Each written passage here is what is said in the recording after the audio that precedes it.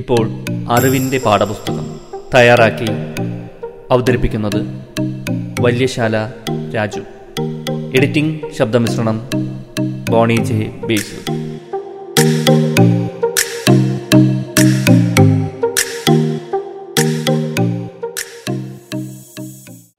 April 23 ഇന്ന് ലോക പുസ്തക ദിനമാണ്.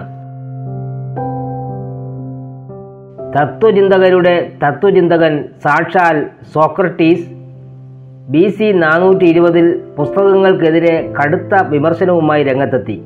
ഇന്നത്തെ ചില പ്രഖ്യാപിത പുസ്തക വിരോധികളെ ഓർമ്മിപ്പിക്കുന്ന നിലപാടായിരുന്നു അദ്ദേഹത്തിൻ്റേത്. പ്രയോജനമില്ലാത്ത ഉപകരണങ്ങളാണ് പുസ്തകങ്ങളെന്നും അവയ്ക്ക് സ്വയം വിശദീകരിക്കാനാവില്ലെന്നുമായിരുന്നു സോക്രട്ടീസ് ഉയർത്തിയ വാദം. ഓർമ്മയെ അത് അപ്രസക്തമാക്കുമെന്ന് അദ്ദേഹം ഭയന്നിരിക്കാം. ഓർമ്മയുടെ അറകളായിരുന്നല്ലോ പുരാതന കാലത്ത് എല്ലാത്തിനും അവലംബം. അതിൻ്റെ അസ്ഥിവാരത്തിലായിരുന്നു ജ്ഞാനത്തിൻ്റെയും സംവാദത്തിൻ്റെയും അക്കാഡമികൾ പടുത്തുയർത്തിയത്. പേപ്പർ ബാക്കുകളും റീഡറുകളും സാധ്യമാക്കിയ വായനക്കാരുടെ സ്വാതന്ത്ര്യത്തിൻ്റെ വർത്തമാനകാലത്ത് സോക്രട്ടീസിൻ്റേത് ഒരു മുരട്ടുവാദമായി തോന്നിയേക്കാം. എന്നാൽ ജ്ഞാനം വരമൊഴിയായി പകർത്തപ്പെടുമ്പോൾ അതിന് ജീവൻ ഇല്ലാതാകുമെന്നും അത് അപ്രസക്തമാകുമെന്നും അദ്ദേഹം കരുതിയിരിക്കാം. വായനയുടെ ചരിത്രത്തിലെ അതീവ വിപ്ലവകരമായ ഒരു നീക്കം BC 330 നടത്തിയത് അലക്സാണ്ടർ ചക്രവർത്തിയാണ്. ജീവിതത്തിൽ ഏറെ സമയത്തും നിന്നിട്ടുണ്ടാകാവുന്നതുപോലെ അന്നും തൻ്റെ സൈന്യത്തിൻ്റെ മുന്നിൽ നിൽക്കുകയായിരുന്നു അദ്ദേഹം. അമ്മ അയച്ച കത്തായിരുന്നു കയ്യിൽ. അതുവരെ വായന എന്നാൽ ഉച്ചത്തിലുള്ള വായനയായിരുന്നു. എന്നാൽ അലക്സാണ്ടറുടെ അമ്മ സ്നേഹപൂർവ്വം അയച്ച കത്ത് ചുണ്ടെന്ന് അനക്കുക പോലും ചെയ്യാതെ അതീവ നിശബ്ദമായി അലക്സാണ്ടർ വായിച്ചു. ലോകത്തെ കേൾപ്പിക്കാനായിരുന്നില്ല, തനിക്ക് മാത്രം അറിയാനായിരുന്നു ആ വായന.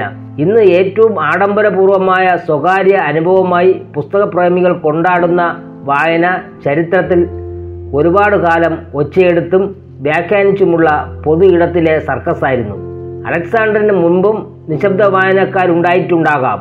എന്നാൽ വായനയുടെ സ്വകാര്യ ജീവിതത്തിൻ്റെ തുടക്കക്കാരനായി ചരിത്രം രേഖപ്പെടുത്തുന്നത് അലക്സാണ്ടർ ചക്രവർത്തിയെയാണ്. പുസ്തകത്തിൻ്റെ ചരിത്രം കടലാസായി മാറിയ പൾപ്പിൻ്റെ മാത്രമല്ല, പൾപ്പും ചാരമായി മാറിയ കടലാസിൻ്റെ കൂടി ചരിത്രമാണ്. പുസ്തകങ്ങൾ തങ്ങളുടെ ചൊൽപ്പടിക്ക് നിൽക്കില്ലെന്നും അത് ആശയങ്ങളുടെ സ്വതന്ത്ര റിപ്പബ്ലിക്കാണെന്നും ചക്രവർത്തിമാർക്ക് ആദ്യകാലം തൊട്ടേ തോന്നാൻ തുടങ്ങിയിരുന്നു. ചരിത്രം തന്നിൽ നിന്നാവണം തുടങ്ങേണ്ടത് എന്ന് ഉറച്ച് വിശ്വസിച്ചിരുന്ന ചൈനയിലെ ചക്രവർത്തിയായ ഷിങ് ഷുവാങ് തി അതിന് കണ്ടെത്തിയ വഴി എളുപ്പമുള്ളതായിരുന്നു. തൻ്റെ ഭരണകാലത്തിന് മുൻപ് ഇറങ്ങിയ പുസ്തകങ്ങളെയെല്ലാം തീയിലെറിയുക. തനിക്ക് മുൻപുള്ള കാലത്തെക്കുറിച്ച് അങ്ങനെ ചരിത്രം നിശബ്ദമാകുമെന്നായിരുന്നു ചക്രവർത്തിയുടെ പ്രതീക്ഷ. അമൂല്യമായ ഒട്ടേറെ ഗ്രന്ഥങ്ങൾ അങ്ങനെ ചാരമായി. എന്നാൽ ജ്ഞാനികളായ മനുഷ്യർ മരത്തിൻ്റെ പോടുകളിലും മറ്റും പുസ്തകങ്ങൾ ഒളിപ്പിച്ച് ചക്രവർത്തിയുടെ അനുചരന്മാരുടെ കണ്ണിൽ നിന്ന് അവയെ രക്ഷിച്ചു. വായനാ അനുഭവത്തിൽ വലിയൊരു കുതിപ്പുണ്ടായത് BC 200 അതുവരെ എഴുത്തെന്നാൽ അണ പൊട്ടിച്ചു വിട്ട പോലുള്ള വാക്പ്രവാഹമായിരുന്നു, നിലകിട്ടാത്ത ഒഴുക്ക്. എത്തും പിടിയുമില്ലാതെ പലപ്പോഴും വായനക്കാർ ക്ലേശിച്ചു. അർത്ഥങ്ങൾ മനസ്സിലാക്കിയെടുക്കുന്നത് പോലെ വിഷമകരമായി വേഗത്തിൽ വായിച്ചു പോകുന്നതും. ബെസന്റിയത്തിലെ അരിസ്റ്റോഫിനിസ് എഴുത്തിൽ ചിഹ്നങ്ങൾ കൊണ്ടുവന്നതോടെ ഈ പ്രശ്നം പരിഹരിക്കപ്പെട്ടു. ദുർഗ്രാഹ്യത വഴിമാറുകയും വായന വേഗത്തിലാകുകയും ചെയ്തു. തെറ്റായ വായനകൾക്കുള്ള സാധ്യത അങ്ങനെ കുറഞ്ഞു. ഇന്ന് പുസ്തകമെന്ന് കേൾക്കുമ്പോൾ മനസ്സിലേക്ക് കടന്നു വരുന്ന സങ്കല്പങ്ങളുണ്ട്. എന്നാൽ ആദ്യകാലത്തെ പുസ്തകങ്ങൾ രൂപത്തിൻ്റെ കാര്യത്തിൽ തീർത്തും വ്യത്യസ്തമായിരുന്നു. ഇന്നത്തെ പുസ്തകത്തെ ഏകദേശം അനുസ്മരിപ്പിക്കും വിധം ചുരുളുകൾ മടക്കുന്ന പതിവ് തുടങ്ങിവെച്ചത് ജൂലിയസ് സീസറാണ്. പെങ്കിൻ്റെ പേപ്പർ ബാഗ് വിപ്ലവം പോലും സാധ്യമാക്കിയ പരീക്ഷണത്തിൻ്റെ തുടക്കമായിരുന്നു അത് എന്ന് പറയാം. തൻ്റെ സന്ദേശങ്ങളും നിർദ്ദേശങ്ങളും കുറിച്ച ചുരുളുകൾ മടക്കാൻ തുടങ്ങിയപ്പോൾ സീസർ ഒരിക്കലും വിചാരിച്ചിട്ടുണ്ടാവില്ല പുസ്തകത്തിൻ്റെ ഭാവി പ്രവചിക്കുകയാണെന്ന് താനെന്ന്. BC 55 ഇത്. അറിവ് അധികാരമാണെന്നും അതിന്മേൽ കുത്തക പുലർത്തുന്നവർക്ക് മുന്നിൽ ലോകം കീഴടങ്ങുമെന്നും മനസ്സിലാക്കിയ രാജാക്കന്മാർ ചരിത്രത്തിലുണ്ട്. ജ്ഞാനത്തെ അവർ പല രീതികളിലാണ് കൈകാര്യം ചെയ്തത്. കൂലിക്കാരെ കൊണ്ട് അപദാനങ്ങൾ പാടിച്ച് പുസ്തകമെഴുതിക്കുകയും അഹിതം എഴുതുന്നവരെ നിശബ്ദരാക്കുകയും ചെയ്തു. അധികാരത്തിന് വണങ്ങി നിൽക്കാത്ത പുസ്തകങ്ങളെ തീയിലേക്ക് പറഞ്ഞയച്ചു. എന്നാൽ കിട്ടാവുന്നത്ര അറിവ് സമാഹരിച്ച് സൂക്ഷിച്ചവരുമുണ്ടായിരുന്നു. AD 230 അലക്സാണ്ട്രിയയിൽ ഇറങ്ങിയ ഉത്തരവ് അതുപോലെ ഒന്നായിരുന്നു. അതിലൂടെ കടന്നു പോകുന്ന കപ്പലുകളിലെ പുസ്തകങ്ങളെല്ലാം അധികാരികൾക്ക് മുന്നിൽ ഹാജരാക്കണമെന്നായിരുന്നു ഉത്തരവ്. ഈ പുസ്തകങ്ങൾ പകർത്തി എഴുതി വായനശാലയിൽ സൂക്ഷിക്കാൻ വേണ്ടിയായിരുന്നു ഇത്. ഇങ്ങനെ പല രീതിയിൽ സമാഹരിച്ച 5 ലക്ഷത്തോളം പുസ്തകങ്ങൾ ഉണ്ടായിരുന്നു അത്രേ അവിടുത്തെ വായനശാലയിൽ. ഇന്നത്തെ വായനശാലകളുടെ വിസ്തൃതി പരിഗണിക്കുമ്പോൾ പോലും സമാനതകളില്ലാത്ത ഒന്നായിരുന്നു ആ വായനാ ദുർഗം. എന്നാൽ തീപിടുത്തത്തിൽ ആ പുസ്തകങ്ങളെല്ലാം നശിച്ചു പോകുകയായിരുന്നു. അത്തരം ജ്ഞാനനഷ്ടങ്ങൾ ചരിത്രത്തിൽ ആവർത്തിക്കുന്നുണ്ട്. തത്വചിന്തയിലും സാഹിത്യത്തിലുമെല്ലാം എന്തെന്ത് വലിയ നഷ്ടങ്ങളാകും തീപ്പടലിലൂടെ സംഭവിച്ചിട്ടുണ്ടാവുക എന്ന് സങ്കല്പിക്കുമ്പോഴാണ് അതിൻ്റെ ദുരന്ത തീവ്രത മനസ്സിലാകുക. അസാധാരണമായൊരു തീന്മേശ ശീലം വിശുദ്ധ ബെനഡിക്ട് തുടങ്ങിവെച്ചത് AD 540 മഠത്തിലെ പുരോഹിതന്മാർ അടക്കമുള്ള അന്തേവാസികൾ ഭക്ഷണം കഴിക്കുമ്പോൾ പുസ്തകങ്ങൾ ഉറക്കെ വായിക്കണമെന്നായിരുന്നു അദ്ദേഹത്തിൻ്റെ ഉത്തരവ്. ശരീരത്തിന് പോഷണമേകുന്ന നേരത്ത് തന്നെ മനസ്സിലും പോഷണമാകട്ടെ എന്നാകും അദ്ദേഹം കരുതിയിട്ടുണ്ടാവുക. ആഹാരം പോലെ അനിവാര്യമാകുകയായിരുന്നു പുസ്തകങ്ങൾ.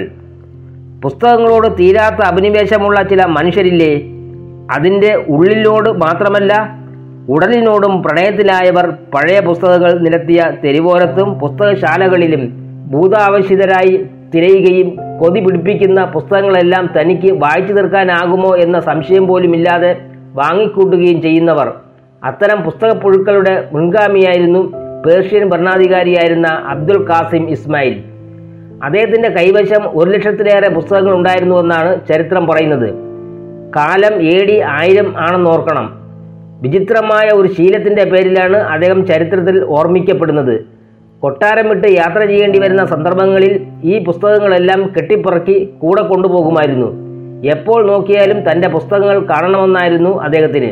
ഇസ്മയിൽ പോകുന്നിടത്തെല്ലാം പുസ്തകങ്ങളും കൂടെ സഞ്ചരിക്കാൻ തുടങ്ങി. പുസ്തകങ്ങൾ ചുമക്കാൻ മാത്രം 400ഓളം ഒട്ടകങ്ങളെ അദ്ദേഹം കൂടെ കൂട്ടി.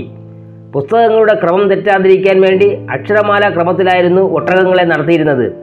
പുസ്തക കിറുക്കിൻ്റെ ആദ്യകാല ഉദാഹരണങ്ങളിൽ ഒന്നാണ് ഈ ഭരണാധികാരി. ലോകത്തെ ആദ്യത്തെ നോവലെന്ന് വിശേഷിപ്പിക്കപ്പെടുന്ന ഗെഞ്ചിയുടെ കഥ എഴുതിക്കൊണ്ട് ജപ്പാൻകാരിയായ മുറാസാക്കി ഷിക്കുബു വായനയ്ക്ക് അതുവരെ അപരിചിതമായിരുന്നൊരു ഭൂപ്രദേശം പരിചയപ്പെടുത്തി കൊടുത്തു. AD 1010 അത്. ആണധികാരത്തിൻ്റെ മേഖലയായിരുന്നു അതുവരെ വായന. സ്ത്രീകൾക്ക് അവിടെ എന്തെങ്കിലും കാര്യമുണ്ടെന്ന് എഴുത്തുകാരും കരുതിയിരുന്നില്ല. തന്നെപ്പോലെയുള്ള സ്ത്രീകൾക്കും എന്തെങ്കിലും എഴുതുകയും വായിക്കുകയും ചെയ്യണമെന്ന ഷിക്കുബുവിൻ്റെ തോന്നലിൽ നിന്നാണ് ഗെഞ്ചിയുടെ കഥ പിറന്നത്. വായനയുടെ ജനാധിപത്യവൽക്കരണത്തിന് തുടക്കം കൂടിയായിരുന്നു അത്. മങ്ങിയ വായനയ്ക്ക് വെളിച്ചമുണ്ടാക്കി കൊടുത്ത ഒരു കണ്ടുപിടുത്തം 1284 വെനീസിലോ ഫ്ലോറൻസിലോ നടന്നു. കണ്ണടകളുടെ കണ്ടുപിടുത്തം വായനയുടെ ആയുസ് നീട്ടിക്കൊടുക്കുകയായിരുന്നു. വാർദ്ധക്യത്തിലും വായന തുടരാൻ ഇത് സഹായിച്ചു. ആദ്യകാലങ്ങളിൽ പുസ്തകങ്ങൾ വരേണ്യ സംഗതിയായിരുന്നു. സാധാരണ മനുഷ്യർക്ക് അപ്രാപ്യമായ വിധത്തിൽ ചിലവേറിയതായിരുന്നു അവ. എന്നാൽ ഗുട്ടൻബർഗ് തൻ്റെ അച്ചടി യന്ത്രത്തിൽ ബൈബിൾ അച്ചടിച്ചതോടെ ചരിത്രം തിരുത്തി എഴുതപ്പെട്ടു. പുസ്തകങ്ങൾ സാധാരണക്കാർക്കും താങ്ങാവുന്നതായി. വായനയുടെ കുത്തക പൊളിയുകയായിരുന്നു. ഗുട്ടൻബർഗിൽ നിന്നും ഗൂഗിൾ എത്തി നിൽക്കുന്ന അറിവിൻ്റെ ജനാധിപത്യവൽക്കരണം. ഇന്റർനെറ്റിലെ വായനയുടെ സ്വഭാവം നിർവചിക്കുന്ന ഹൈപ്പർ ടെക്സ്റ്റ് എന്ന പദം ആദ്യമായി ഉപയോഗിച്ചത് ടെഡ് നിൽസൺ ആയിരുന്നു. വായനയുടെ ദീർഘചരിത്രത്തിലെ സംക്രമദശയെക്കുറിച്ച പദമായിരുന്നു അത്. ലിങ്കുകളിൽ നിന്ന് ലിങ്കുകളിലേക്ക് തുറക്കുന്ന പാഠസമ്പ്രദായമാണ് അത്. പരമ്പരാഗത പുസ്തക വായനയുടെ ക്രമത്തെയും രീതിയെയും അത് വെല്ലുവിളിച്ചു. 1970 ടെഡ് ഹൈപ്പർ ടെക്സ്റ്റ് ആദ്യമായി പ്രയോഗിക്കപ്പെട്ടത്. ഒരു ലൈബ്രറി അപ്പാടെ പോക്കറ്റിലിട്ട് പോകുന്നിടത്തെല്ലാം കൊണ്ടുപോകാൻ കഴിയുമോ? ഏത് യമണ്ടൻ പുസ്തകത്തിലും ഒളിഞ്ഞിരിക്കുന്ന വിവരങ്ങൾ ഒരു വിരൽ സ്പർശം കൊണ്ട് തപ്പിയെടുക്കാനാകുമോ? ഈ ചോദ്യങ്ങൾക്കുള്ള ഉത്തരമായിരുന്നു ഇ ബുക്ക് റീഡറുകൾ. 1998 ഇ ബുക്ക് റീഡറുകൾ വിപണിയിലെത്തിയത്. ആദ്യമൊന്നും വലിയ ചലനമുണ്ടാക്കിയില്ലെങ്കിലും പിൽക്കാലത്ത് ഒരു വലിയ തരംഗമായി. ഇ ബുക്ക് റീഡറുകൾ ഉപയോഗിക്കുന്നവരുടെ എണ്ണം കുത്തനെ കൂടി. പ്രസാധകരെ സംബന്ധിച്ചിടത്തോളം ഇ ബുക്കുകൾ മറ്റു പല ചെലവുകളുമില്ലാത്ത അതീവ ലാഭകരമായ സംരംഭമായി. 2007 വിപണിയിലെത്തിയ ആമസോൺ കിൻഡിൽ വായനയിൽ വലിയ തരംഗം തന്നെ സൃഷ്ടിച്ചു. അച്ചടിച്ച പുസ്തകങ്ങളെക്കാൾ വളരെ കുറഞ്ഞ തുകയ്ക്ക് ഈ ബുക്കുകൾ വായനക്കാരിലേക്ക് എത്തുന്നത് എന്നതാണ് ഏറ്റവും വലിയ ആകർഷണം. മറ്റൊന്ന്, ലോകത്തെവിടെ പ്രസിദ്ധീകരിക്കുന്ന പുസ്തകവും ഏതാനും നിമിഷങ്ങൾക്കുള്ളിൽ വായിക്കാനാകുമെന്ന പ്രത്യേകതയാണ്. ഇഷ്ടപ്പെട്ട വരികൾ അടയാളപ്പെടുത്തി സൂക്ഷിക്കാനും ആവശ്യമുള്ളപ്പോൾ വീണ്ടെടുക്കാനും ഇതിൽ അവസരമുണ്ട്. സാധാ സഹായത്തിന് സന്നദ്ധമായി നിഘണ്ടുവും വിക്കിപീഡിയയുമുണ്ട്. ഗുഡ് റീഡ്സ് എന്ന വായനക്കൂട്ടത്തിൽ നമ്മൾ വായിക്കുന്ന പുസ്തകങ്ങളെക്കുറിച്ച് അഭിപ്രായങ്ങൾ പങ്കുവയ്ക്കാനും കിൻഡിലിൽ സൗകര്യമുണ്ട്. യാത്രകളിലും മറ്റും ഓഡിയോ ബുക്കുകൾക്ക് കാതോർക്കുന്നവരുടെ എണ്ണവും കൂടി വരുന്നു. ആമസോണിൻ്റെ അലക്സ എന്ന വെർച്വൽ അസിസ്റ്റന്റ് നമുക്ക് വേണ്ടി പുസ്തകങ്ങൾ വായിച്ചു തരും. ജഗ്ഗർ നോട്ട് പോലുള്ള പ്രസാധകർ പ്രധാനമായി മൊബൈൽ പ്ലാറ്റ്ഫോം ലക്ഷ്യമിട്ടാണ് പുസ്തകങ്ങൾ ഇറക്കുന്നത് തന്നെ. ഈ റീഡറുകൾ ശക്തമായ സാന്നിധ്യമായി മാറിയിട്ടുണ്ടെങ്കിലും ലോകത്തെ മിക്കവാറും വിപണികളിൽ അച്ചടിച്ച പുസ്തകങ്ങൾക്ക് ആവശ്യക്കാർ ഏറുകയാണ്. ഹാരുകി മുറാക്കാമിയുടെ പുതിയ പുസ്തകങ്ങൾ പുറത്തിറങ്ങുന്ന നാളുകളിൽ ജപ്പാനിലെ പുസ്തകശാലകൾക്ക് മുന്നിൽ ഇപ്പോഴും നീണ്ട നിരയാണ്. ഹാരി പോട്ടർ പരമ്പരയിലെ പുസ്തകങ്ങൾ വാങ്ങാൻ ലോകമെങ്ങും വൻ തിരക്കുണ്ടായി. ചേതൻ ഭഗത്തിൻ്റെയും അമീഷ് ത്രിപാഠിയുടെയും പേപ്പർ ബാക്ക് പൾപ്പ് ഫിക്ഷൻ പുസ്തകങ്ങൾ മാത്രമല്ല, അരുന്ധതി റോയ് 2 പതിറ്റാണ്ടിൻ്റെ ഇടവേളയ്ക്ക് ശേഷം എഴുതിയ novel The Ministry of Utmost Happiness സ്വന്തമാക്കാനും ഇന്ത്യയിൽ തിരക്കുണ്ടായി.